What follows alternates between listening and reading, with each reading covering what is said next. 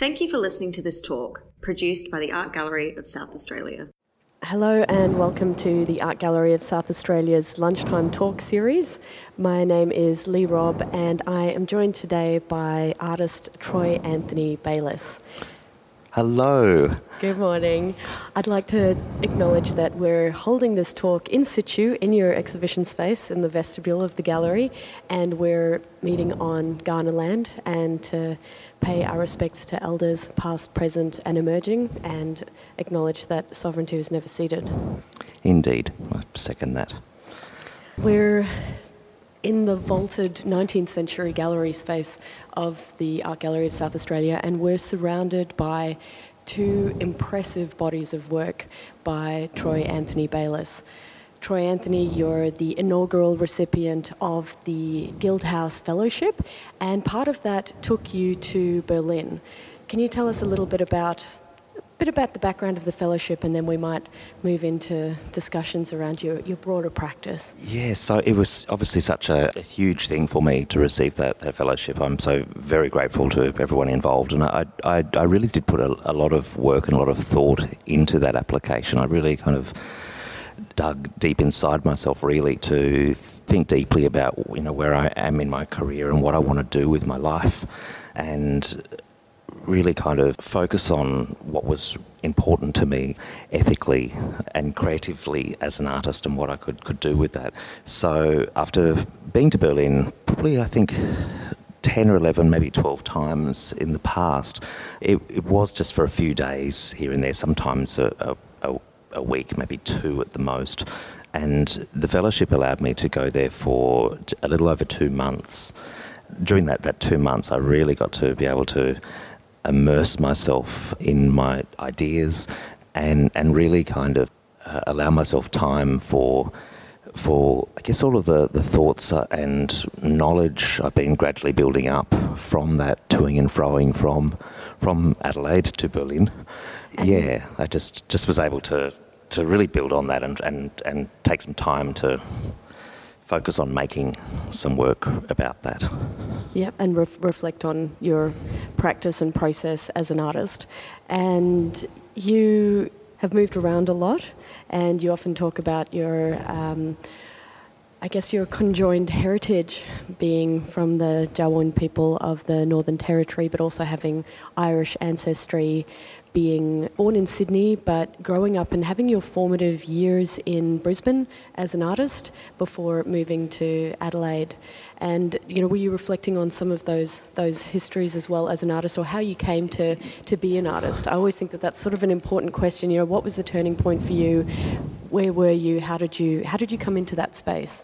Yeah, I think the translocations of my living and my growing up is absolutely important to my work and my thinking. I think that kind of mixedness, in many ways, I think that's kind of where things are at. I think even when we do, you know, degrees and studies, once we do, you know, postgraduate study or study in a different area, we find kind of new ways or new connections to be made through those seeming disconnections. So I guess with me there is that idea of being a descendant of the coloniser and the colonised, of being of mixed appearances and mixed geographies and even, you know, mixed sexualities, and all of those kind of things, I guess kind of, yeah, those, not that my work is exclusively about identity, but I think those experiences have enabled my thinking to well, it's actually questioned my thinking, and it's enabled my thoughts to be able to, you know, my art to be able to work through that and produce something which I hope kind of has some uniqueness about it, even though it does relate to things. Yeah, and I guess you've very articulately described even how that has come into your practice and around making and stitching things together, weaving things together, perhaps even reconciling certain histories. And looking behind you, I can see on the wall 4 incredible works which are part of your new series called Nomenclatures. And these were made after your residency in Berlin and were informed in part by your time there, but specifically going to the 1917 Nomenclature Act of South Australia. So and maybe let's just describe what the works are for a start. They're works that are woven together on second-hand Holland blinds. Yes, second-hand Holland blinds initially. And look, that idea of the name nomenclatures. So nomenclatures is, it's the naming of things. And in many ways, I think it's a really important way for me to think about things and put my identity sort of in perspective, because I suppose the naming of things, and maybe more specifically the labelling of things, is what's kind of gets very difficult to navigate. So, when we're called, Australian, or we're called, by our gender, or, there's particular expectations, cultural expectations about, how we should behave, what we should do, what we should look like. And so, nomenclatures seem to be a good segue to thinking about, how we name things and how problematic they can be. And thinking about those. And how liberating they also are too. So it's not all, negative, but it's that kind of, it's finding that language in that, or a balance in those things. So, the Holland blinds seemed a useful material, partly because when I began this journey, I was interested in blinds in particular, because blinds, you could have private spaces, public spaces, if you opened them up. They had double sides to them. They demarcate a space, they can be open and closed. Yeah, all of that. So that was kind of my starting point in terms of the material. And so... not that I had too many predeterminations about what I was going to make, but that was kind of my starting point. And the shape that I was going to make, interestingly, is the shape of the architecture of the ceiling here. I was going to make an installation that you would walk in, and it does all of that. And then, of course, ironically being in Germany, noticing drawing attention to what's right in front of my face all the time in South Australia is that some of our place names are in German language or named after German people, and knowing that some of those places were at some stage anglicised, if you like, and vice versa. So it was a sort of eureka moment, if you like. Yeah. And I just So you started researching some of the place names. For example, Bloomberg, which is now Birdwood, yeah. And is on Paramount Country. Yeah, that's right. And it was fairly easy to find, actually, because once I looked into some of those places, it soon led me to the Nomenclature Act, and then, of course, that is available in Hansard. So I could literally find the Act that made those changes, and those changes just happened in South Australia. So that process of renaming happened all over the country, but predominantly in South Australia, and South Australia actually had an act to do that, and it also had an act to be able to undo that in 1935. Yeah. So I've kind of, so that act was really kind of useful. And also, I guess, coming back to, discourses around power and control and the what's in a name and the power of naming, and also comes back to ideas around sovereignty and place and ownership and territoriality. So you've painted one name onto the blinds, that, for example, being Bloomberg, and then in a teal, and then in another colour in blue, you've painted the words Birdwood, and then you've cut through them, is that right? And in slices, and then woven them together again. Yeah. So one is in long slices and one's in short slices, and they're literally woven back together. Yep. Yeah, the warp and that weft is kind of holds that tension. So that naming is the mark or demarcating of things, or So I kind of wanted to have all of those markings, and I guess in a sense to celebrate them all of equal value, because they're just names, and the names that these locations were named after are also real people as well. It's not just, this is a German name. This is from a person who had a German name who, by all intents and purposes, did really great things in South Australia. Yeah. And for them to be erased through a war that probably had nothing to do with them. I wanted to kind of reconcile that in a similar vein to a lot of unresolved issues that hopefully we're working together as a people's movement to reconcile. But yeah, I could simply do that with these places and their namings.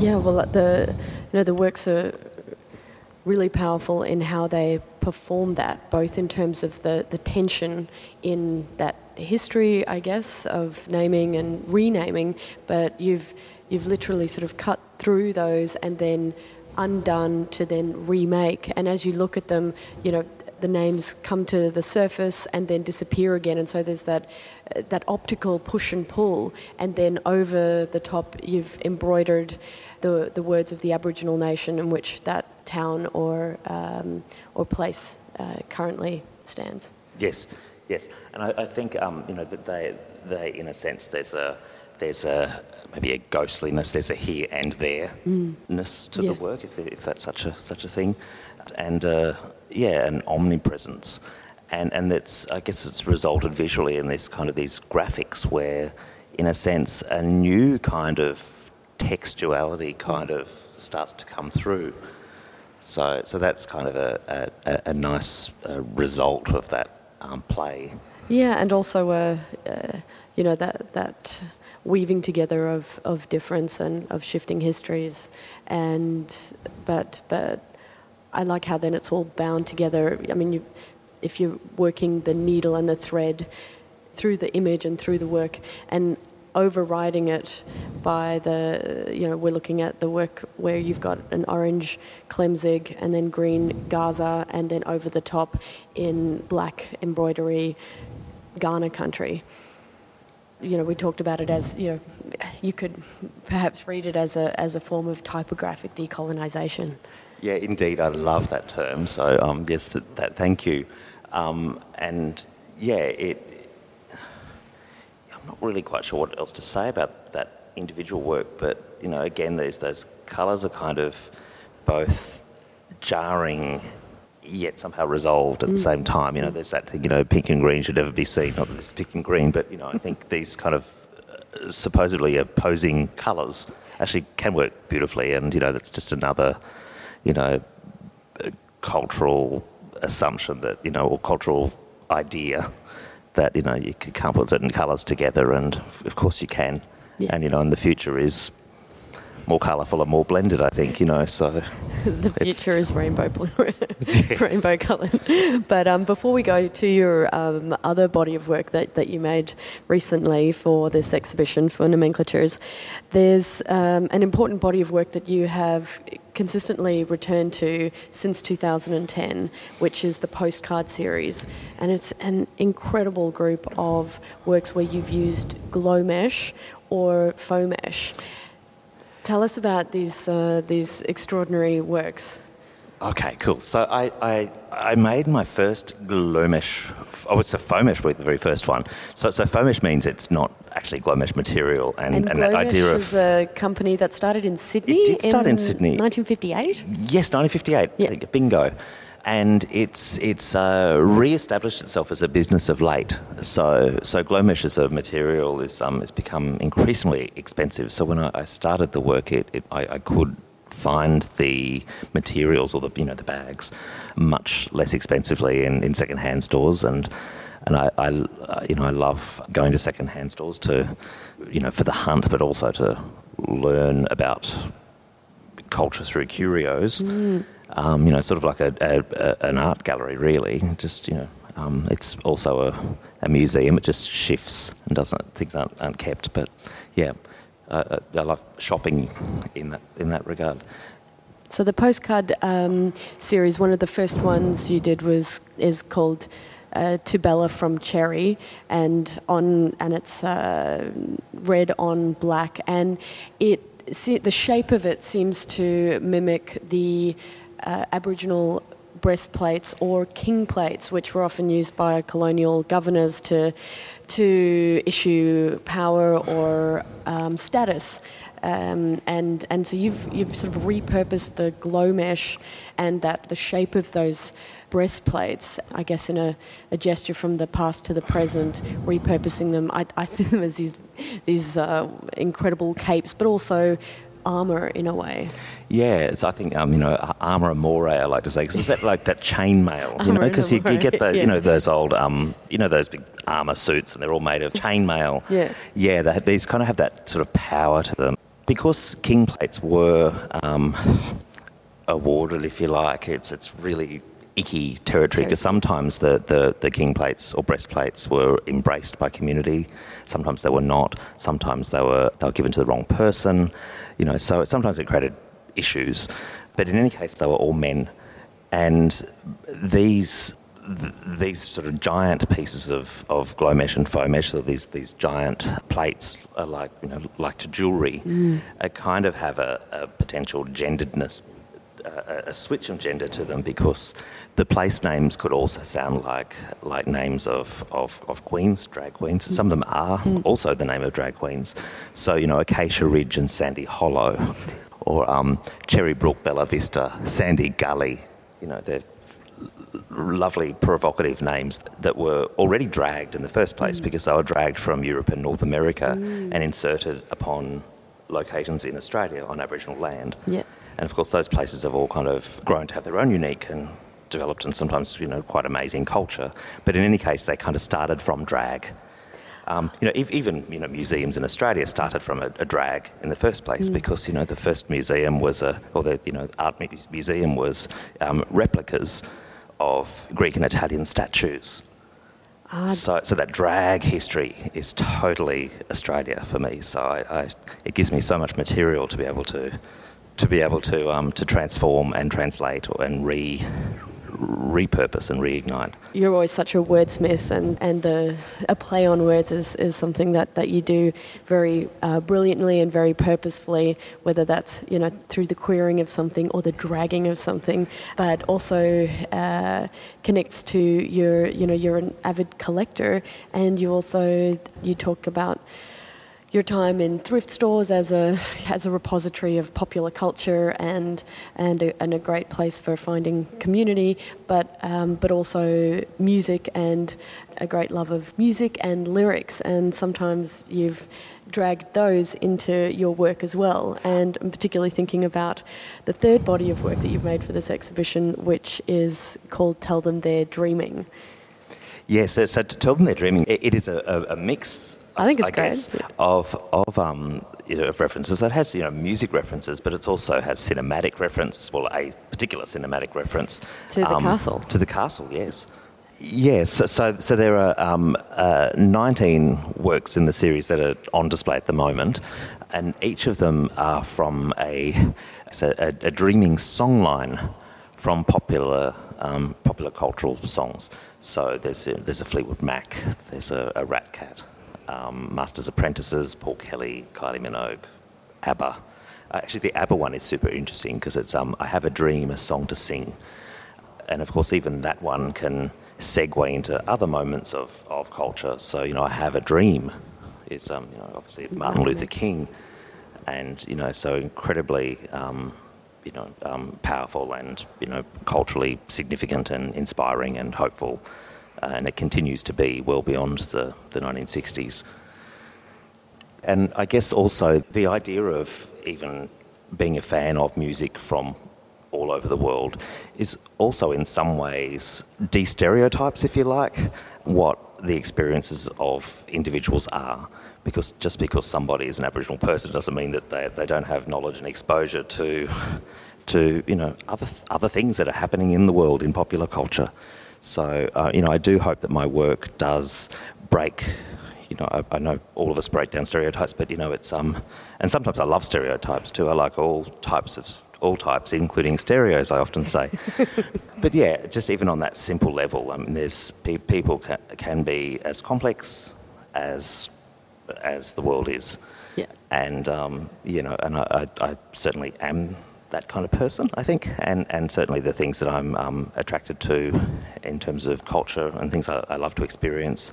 There's a whole wide world out there. I hope I navigate it respectfully And I also have kind of got to this point that I don't just appreciate and comment on culture, I also make it.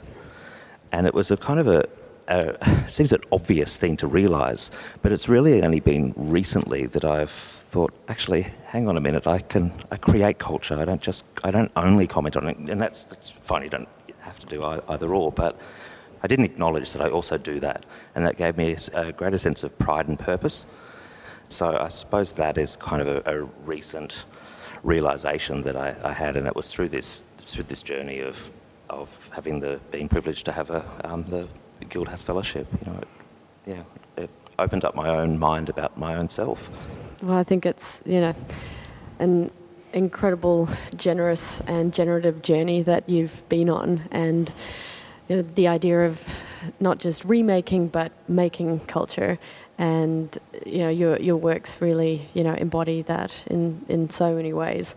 So I think that's such a poetic and appropriate moment to wrap up on, and just to say thank you and congratulations on such a wonderful exhibition and for going to these places and doing the work that you do. Oh, well, thank you so much, and it's been such a great experience, and the learnings I've got from you has really been quite remarkable, and also to everyone else and other organisations who either indirectly or directly, there's been a form of collaboration, and I really value and cherish all of that, and I hope to keep giving it back and keep sharing the love and the learning as much as what I can. So thank you indeed. Thank you, Troy.